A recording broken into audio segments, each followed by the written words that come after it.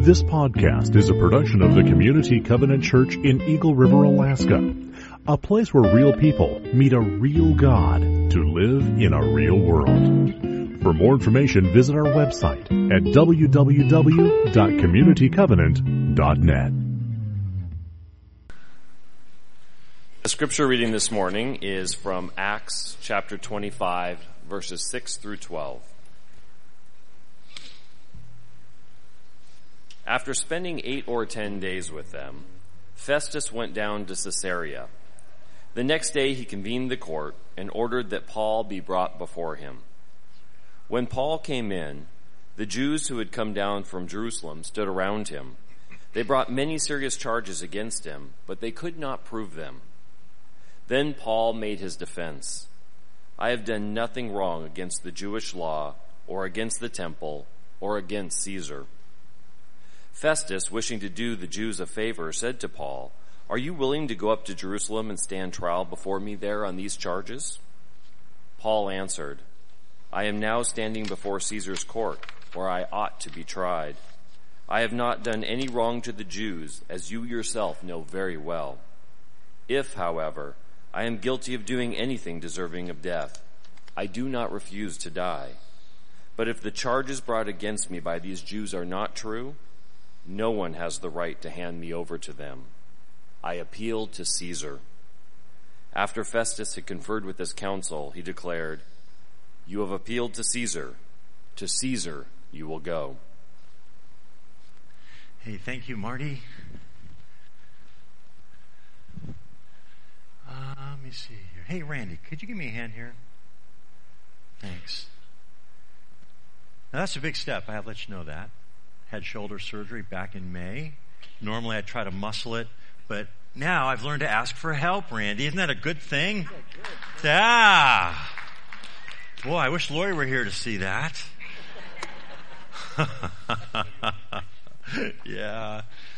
Yeah. Randy said, I thought you were going to have me preach. That's not a bad idea. I don't know if you know that Randy recently graduated with his Master of Divinity. And, yeah. And I'm sure are fully capable and competent to do this. So, but thank you. That's an important thing. So, you know, it's been said that you can really tell what's inside of a person when the heat is on or the pressure's applied to their lives. And it really is telling because it's what comes out during those times that's an indication of really what's going on in the inside. You've heard the example before that Christians are like tea bags, right? Now you look at a tea bag and you assume that there's tea inside. But you really don't know that there's tea inside until the tea bag is immersed in hot water. And that's when the tea that's inside the bag is released and you have tea. You know, the thing about the Christian life is that there are times when we go through just periods or seasons of intensity, times of personal pressure, challenges, adversity, tribulation. Life is full of those things. You don't have to go looking for them. They seem just to come to you, don't they? And I know that you know that, and as I'm speaking this morning, there are some of you here, you're saying, Pastor Todd, that's exactly where I am today. I'm that tea bag, and I feel like the hot water's being poured out on me. Well, you know, God's design, His intention, as we pursue Christ and His priorities in the world, is that when the hot water of life, when the adversity, when the tribulation, when the trials, when the difficulties come our way, that when that happens, that people see more and more and more and more of the life of Christ released from us. Isn't that your desire? I know it's mine. And yet I know there are times when the hot water comes that there's not a lot of Christ that comes out of me. Yet I aspire and I desire that there'd be more and more of Christ when those things happen. I remember an incident many years ago where we had a family member, and she was going through a divorce. And you know how those things get in families, where you don't want to choose sides, but you're seen as choosing a side, whether you really did or not. You ever been in that kind of situation? Because you're trying to have a good relationship with both sides of the parties that are in conflict with one another, and yet one side looks at you when you're with the other side and thinks, well, you're choosing side, and then vice versa. Well, this was the situation that Lori and I were in. There were 2 children in this marriage, and Lori and I had determined, regardless of what happened to their parents, that we were going to continue to be a good influence in the life of their children. And as time went on, the party who had custody of the children said, we would like, or I would like, for my son and daughter to go to church with you. In fact, I'd like them to go to church youth camp this summer, which was a real departure from where they had been. In fact, up until that time, they had been rather antagonistic towards things of faith and towards us as it related to our faith in Jesus Christ. And yet, in this difficult time, this person recognized that we could be a positive influence, and that perhaps, quote, religion could be a positive influence in the life of their children. So we did that. And this boy and girl began to attend youth group. And then summer came, and they heard the gospel message, and one of them responded immediately to that.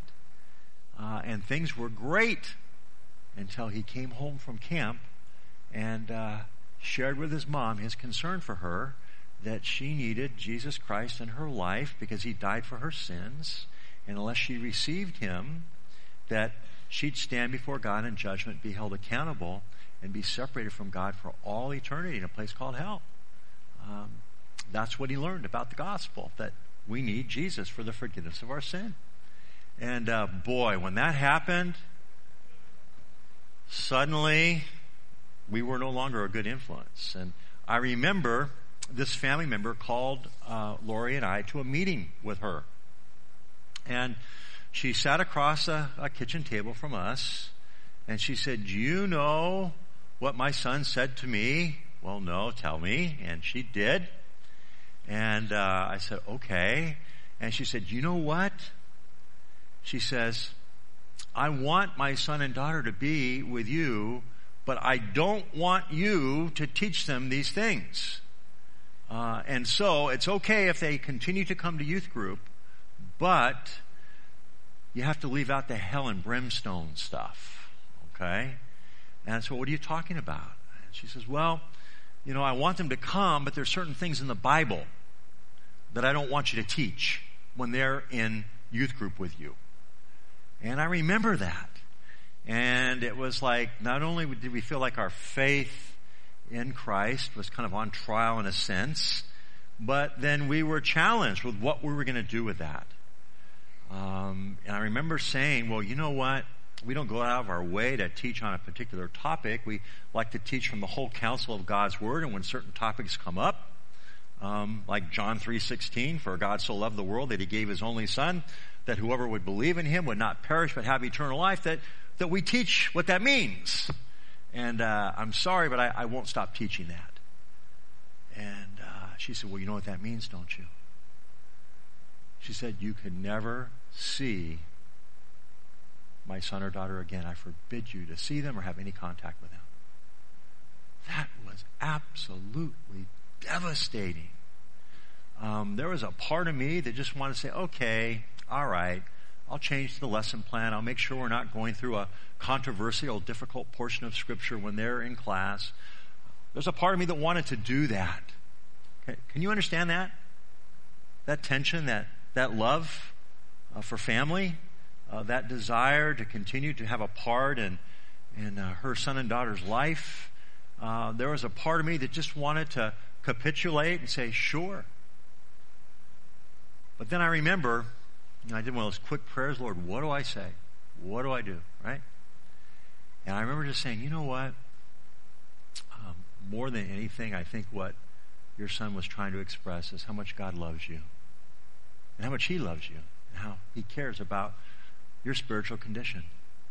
And, I can't agree to what you're asking. And she says, well, you've made your choice. And I said, well, it's not my choice. This is a choice that you're making. But it's not mine. And from that day forward, Lori and I were not allowed to have any contact with these children. Now, these children are adults now. And we've since kind of re-engaged and had contact with them. And one of them in particular, the young man that expressed his concern for his mom and her spiritual well-being, just talked to him recently, and he just baptized his son in the faith. And what an encouragement to know that we had some good influence early in his life when he was developing his faith. But there are times in our life when the hot water is poured over us, and the question is, how are we going to respond? What's going to come out? And I remember that day leaving that meeting, and it was just devastating. And I was just asking, Lord, I don't understand why it has to be this way, why sometimes it has to be this hard to live for Christ in the world, to be a Christ follower. And yet I knew that I could not waver, that I had to maintain my integrity of my personal belief and my calling as a pastor to teach God's Word, the whole counsel of God's Word, no matter how difficult it is for people or how convicting it might be for them. And I remember at that moment thinking about that and thinking about how important my integrity was.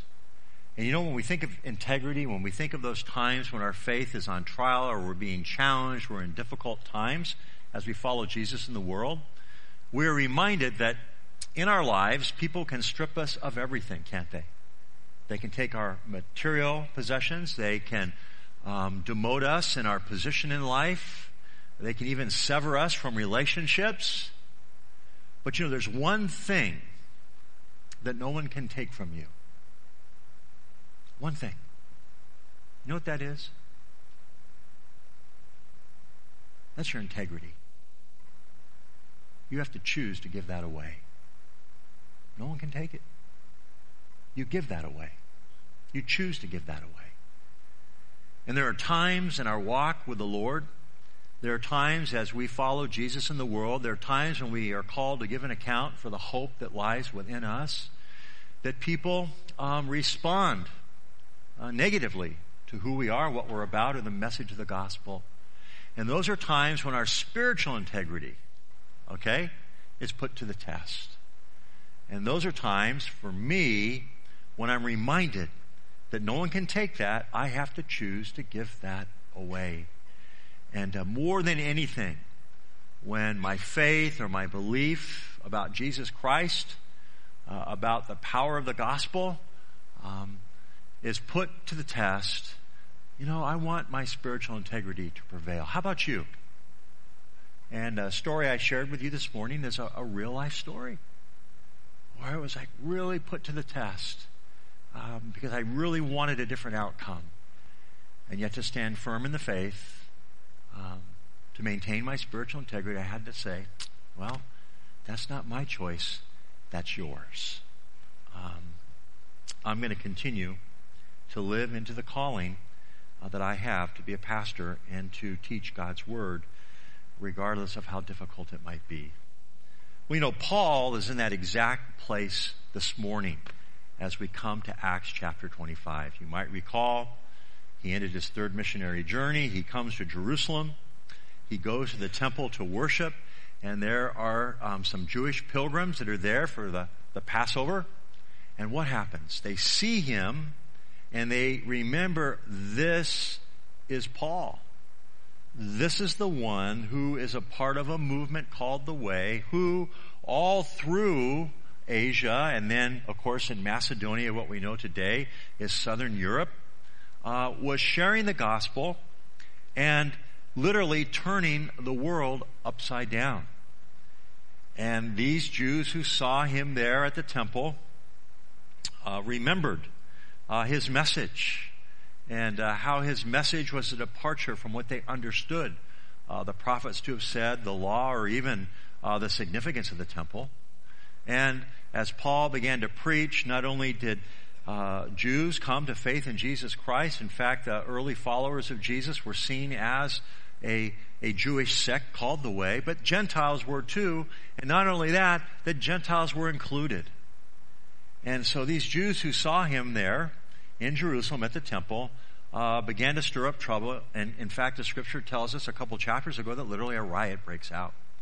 Well, the Roman commander that was there calls Paul to account, finds out he's a Roman citizen, and asks the Jewish council, the Sanhedrin, to come in and give an explanation of what's going on. And the Sanhedrin come and they levy false charges against Paul.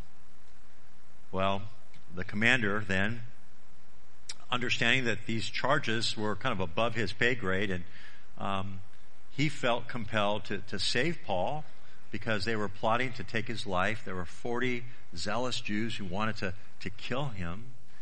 He sends him to Caesarea, which is kind of the Roman provincial capital. And in Caesarea, he commends him to a man named Felix, who's the governor.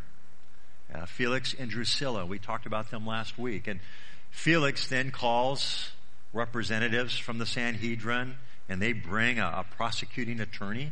And again, they levy charges against Paul. And basically the charges is that he violated the law, that he is kind of the ringleader of this movement of followers of Jesus, and that he has defiled the temple. All right? And Felix hears all this. Paul gives his defense, and Felix, recognizing that the charges that were made can't be substantiated because there are no witnesses that are present, and under Roman law, a person could not be charged. Well, they could be charged, but they couldn't be convicted without the witnesses present. So he's in a dilemma, and what does he do? Well, he holds on to Paul for 2 years and keeps him under palace guard for 2 years because he wants to satisfy the Jews, but he doesn't want to turn Paul. He doesn't want to turn Paul over to them because he knows what will happen. So he keeps him there for 2 years. And during those 2 years, you might recall last week we talked about how he would call Paul in, and Paul would talk about the gospel. He'd share the message of Christ. And not only that, he'd make it personal. And he would identify areas of the governor's life that only Christ could change, and he challenged him to change. But for 2 years, the governor didn't respond. And ultimately what happens? The governor is recalled to Rome because he's not doing a very good job. Because in trying to make everybody happy, he made nobody happy, and there's lots of unrest. And the Romans didn't want unrest in their provinces. They wanted peace. So they assign a new governor, and that's where we enter into Acts chapter 25 today. His name is Festus. And you know what's going to happen? The first thing he does as he comes to Caesarea, he goes back down to Jerusalem, and he begins to meet with the Jewish officials. And it says that he met with them over the course of several days. And you know what the first thing on their agenda was? This Paul thing. It hadn't been settled. They've been kind of fomenting for 2 years. And they said, we want you to bring him back down here because we want him to face trial again on these charges. We want to call him to account.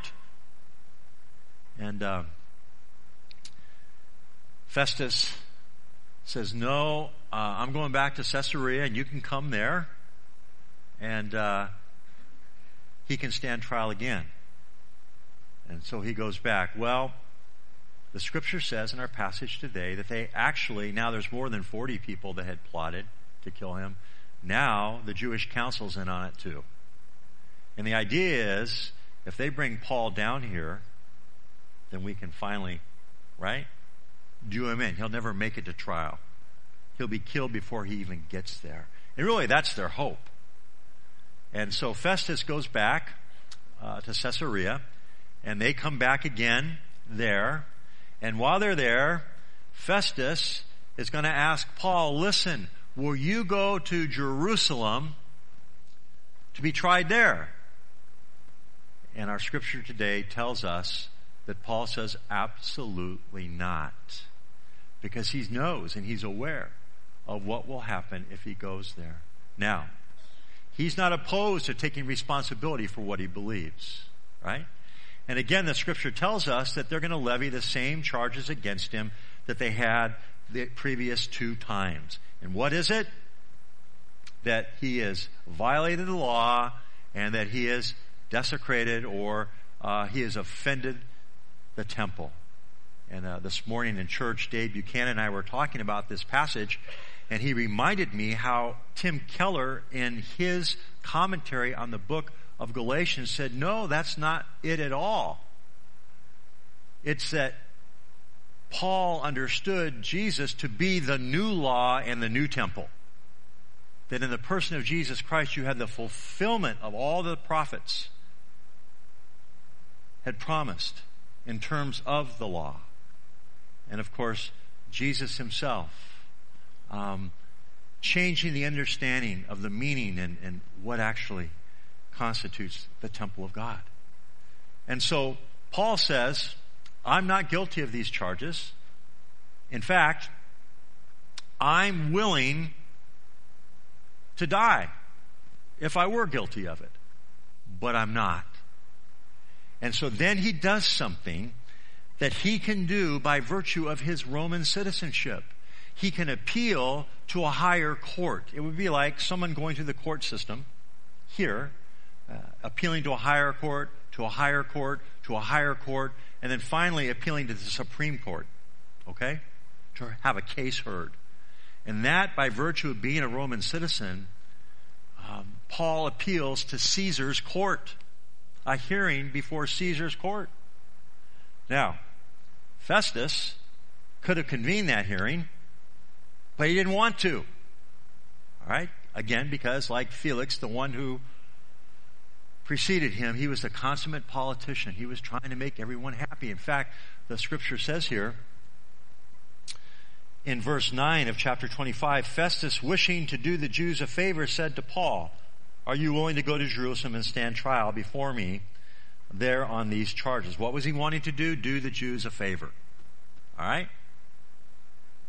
Paul answered, I am now standing, this is verse 10, before Caesar's court where I ought to be tried. I've done nothing wrong to the Jews, as you yourself know very well. However, if I'm guilty of doing anything deserving of death, I do not refuse to die, but if these charges brought against me by these Jews are not true, no one has the right to hand me over to them. I appeal to Caesar. And so Festus says, all right, to Caesar you will go. Now, you know the thing I see in these past few weeks as Paul goes through hearing after hearing or trial after trial, as he's brought before the same people for the same charges over and over again, I see that he maintains his integrity, doesn't he? He doesn't waver at any point. He's certain of who he is and what he's about, and the message God's called him to give.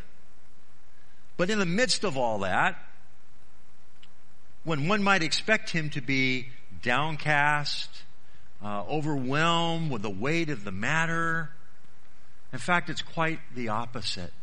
Not only does he have integrity, not only does he refuse to yield when the hot water of life of following Jesus is poured on him, but even more so, he has hopeful integrity. Hopeful integrity. You see, it's one thing in the midst of difficulty and trial to stand firm, but then to say, oh gosh, I'm standing firm, but man, I don't know how this is going to turn out. And God, what are you doing? And we've all been in that place, haven't you? And yet Paul had something different. He had a hope in the midst of the trial, of the tribulation. There was this hope that permeated his integrity. And I was thinking about that. How in the midst of all that this man is going through, how could he be so hopeful?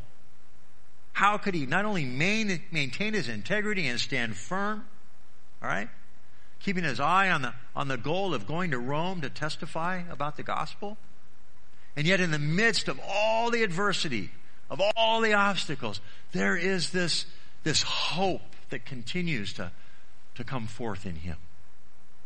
Where does that come from? You know, as I think about that, I think about people that I know, maybe perhaps some that you know in life, those who are followers of Jesus, that even in the most difficult of circumstances, when their faith is on trial or they're challenged or their personal integrity is at stake, they remain firm, and yet there's this hopefulness. There is something that's different than what you might expect or see from people who don't know or aren't Christ followers. Paul had that, and there have been people in my life that I've seen with that. And when I look at that and I see that, I want that for my life. Don't you want that for yours? Don't you? I know that you do, because I know that there are some of you here that I know personally. I know your stories. You have shared with me things that are going on in your lives. And yet, there's a hope that's resonant. A hope that's greater than any of the adversity or challenge or the hardship or the difficulty or the separation of relationship or whatever it is you're going through. There's a hope that's present. And that's the kind of hope here that Paul exhibits in his hopeful integrity. So there's three things that I see in some of you that I know, your story, that I see here in Paul today, that I think are resonant in every follower of Christ who stands firm in the world for Christ, and yet in standing firm in maintaining their spiritual integrity, they effervesce this hopefulness. So you ready for the three things? Here's the first one.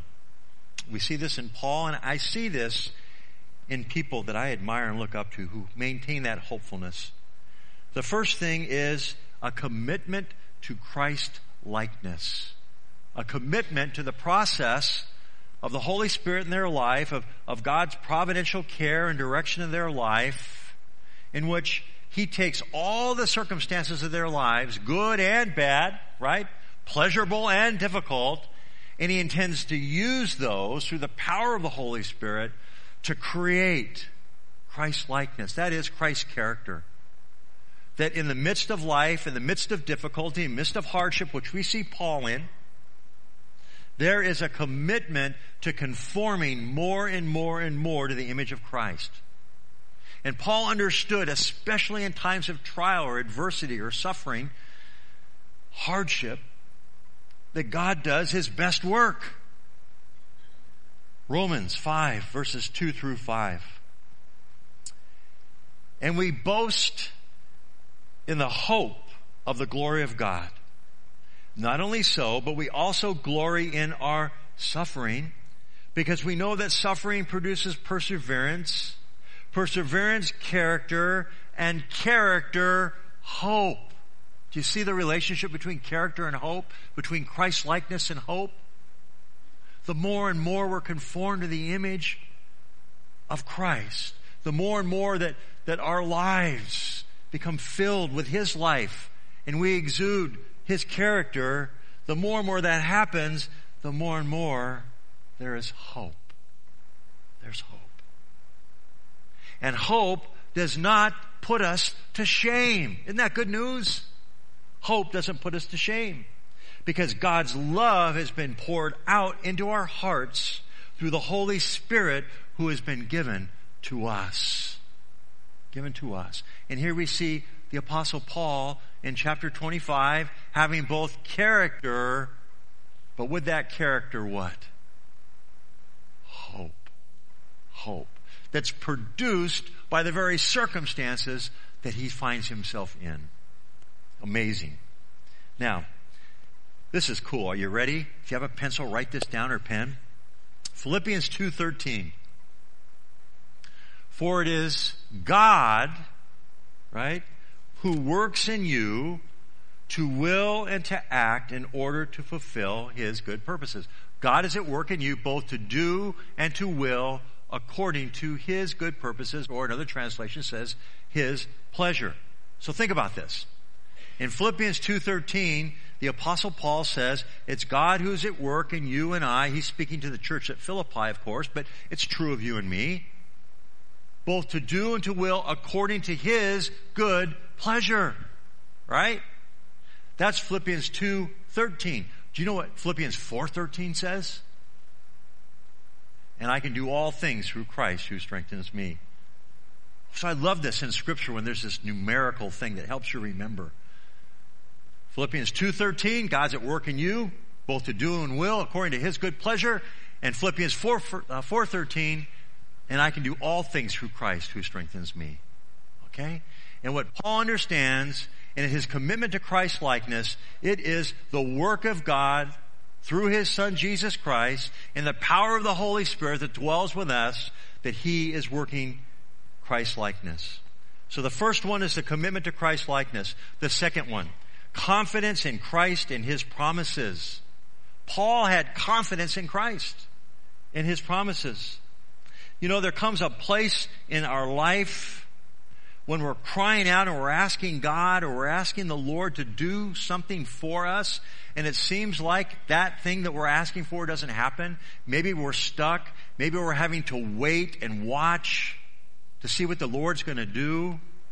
And we continue again and again and again to ask, and yet the very thing that we're asking for isn't happening.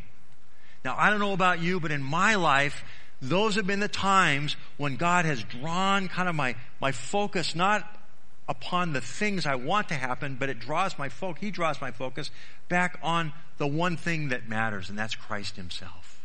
Do you know that? Paul had great confidence, even in the midst of hardship, because his focus was on Christ Himself. He spent 2 years in prison, waiting, right? And now Festus comes, and he's being put on trial for the same things over and over again.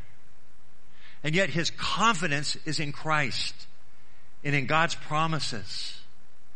Right? Remember a few chapters back where the Lord came to him in a vision and said, "Don't fear, take courage, for you must testify to the gospel." He knew that, he believed that, and he kept his focus on Christ. The one thing that was sure, the one thing that was certain. That's what he did. And so not only did he have a commitment to Christ likeness, but he had confidence in Christ and His promises. And the thing that mattered most was that he focused on Christ. That regardless of what was happening all around him, Christ and Christ alone was enough to sustain him. Boy, I want that kind of faith. I want that kind of confidence. Romans 8:38 through 39. Listen to what Paul says. "For I am convinced that neither death nor life, neither angels nor demons, neither present nor future, nor any powers, neither height nor depth, nor anything in all creation will be able to separate us from the love of God that is in Christ Jesus our Lord." 2 Corinthians 4:8 and 9. This is good stuff. Paul writes, "We are hard pressed on every side, but not crushed. Perplexed, but not in despair. Persecuted, but not abandoned. Struck down, but not destroyed." Why? Because he had confidence in Christ. And he knew this, 2 Corinthians 4:16 through 18. "Therefore, we do not lose heart. Though outwardly we are wasting away, yet inwardly we are being renewed day by day. For our light and momentary troubles are achieving for us an eternal glory that outweighs them all. So we fix our eyes," right? "Not on what is seen, but is unseen. Since what is seen is temporary, but what is unseen is eternal." Wow. Confidence in Christ. That when all else fails, when nothing is going his way, Christ is enough. Christ is enough. Rabbi Zacharias says this: "Faith is confidence in the person of Jesus Christ and in His power, so that even when His power does not serve my end, my confidence in Him remains because of who He is." Right? Even when His power does not serve my end. Even when I don't get my way or what I want. My confidence in Him remains because of who He is. And who He is enough. Right? Well, the third thing is a determination to live out God's call on his life. Paul had a commitment to Christ's likeness. He had confidence in Christ and his promises, and he had a determination to live out God's calling in his life. 1 Timothy 1:12 through 14. He says, I thank Christ Jesus our Lord, who has given me strength. Why? Because I can do all things through Christ who strengthens me. That he considered me trustworthy, appointing me to his service, even though I was once a blasphemer, a persecutor, and a violent man. I was shown mercy because I acted in ignorance and unbelief. Now, listen to this. It was the grace of our Lord that was poured out on me abundantly, along with faith and love that are in Jesus Christ. He's a man who knew who he was, where he came from, and where he was in the moment, and what his life was to be about. And he was to testify to that grace that he had received. That was his call. That's what God had asked him to do, and he was going to remain faithful. He was determined to live out God's calling in his life. And of course, you remember the key verse, Acts 20:24, which is his life mission statement. However, I consider my life nothing, worth nothing to me. My only aim is to finish the race, complete the task the Lord has given me, the task of testifying to the good news of God's grace. And then Philippians 3, verses 13 through 14. Now, brethren, I do not regard myself as having laid hold of it yet. Now listen to this. But one thing I do. That's that determination. The one thing I do. That's determination. Forgetting what lies behind and reaching forward to what lies ahead. Another translation literally says straining, right? Straining forward. Determined to what lies ahead. I press on towards the goal of the prize of the upward call of God in Christ Jesus. And you know what? I see these three things in every follower of Christ that I look to, that I admire, that has that hopeful integrity, that are pressing on towards the upward call in Christ Jesus. Three things I see in their life, and three things that I believe we can have in our lives. A commitment to Christ-likeness, a confidence in Christ and his promises, and a determination to live out God's calling. And when that happens, we stand and we live and we represent Christ in the world with hopeful integrity. Let's pray. Father, we thank you for your word this morning. We thank you for the ministry of the Apostle Paul. And Lord, how in the midst of the hardship that we find him in here in the passage today, we find him resolute, standing firm, committed to Christ's likeness, confidence in Jesus, and a determination to live out the call that you placed on his life. And this morning, Father, we ask that in the power of your Holy Spirit, wherever we are in our faith journey, wherever we are right now in our walk with Jesus, we pray and we ask in the name of Jesus and by the power of your Holy Spirit that you would give us a commitment to Christ likeness.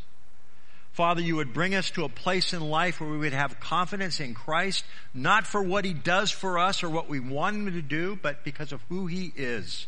And that alone is enough. And then finally, Lord, that we would have a determination to live out your call on our life, that we be healthy and missional, that we pursue Christ and his priorities in the world. Lord, would you help us to do that today? We can't do it on our own strength. We can only do it in and through the one who lives in us, Christ Jesus.